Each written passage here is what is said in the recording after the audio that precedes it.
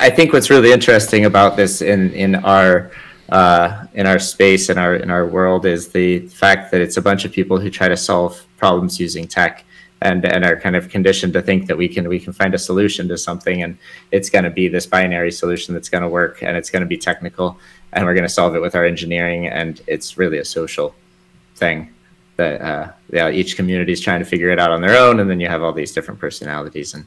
yeah, I'm not sure that there is a solution, but it's more like if it can keep evolving and keep adapting, then we can survive. But if we find some solution that we say, yay, we win, we found the solution, then we're probably going to die off from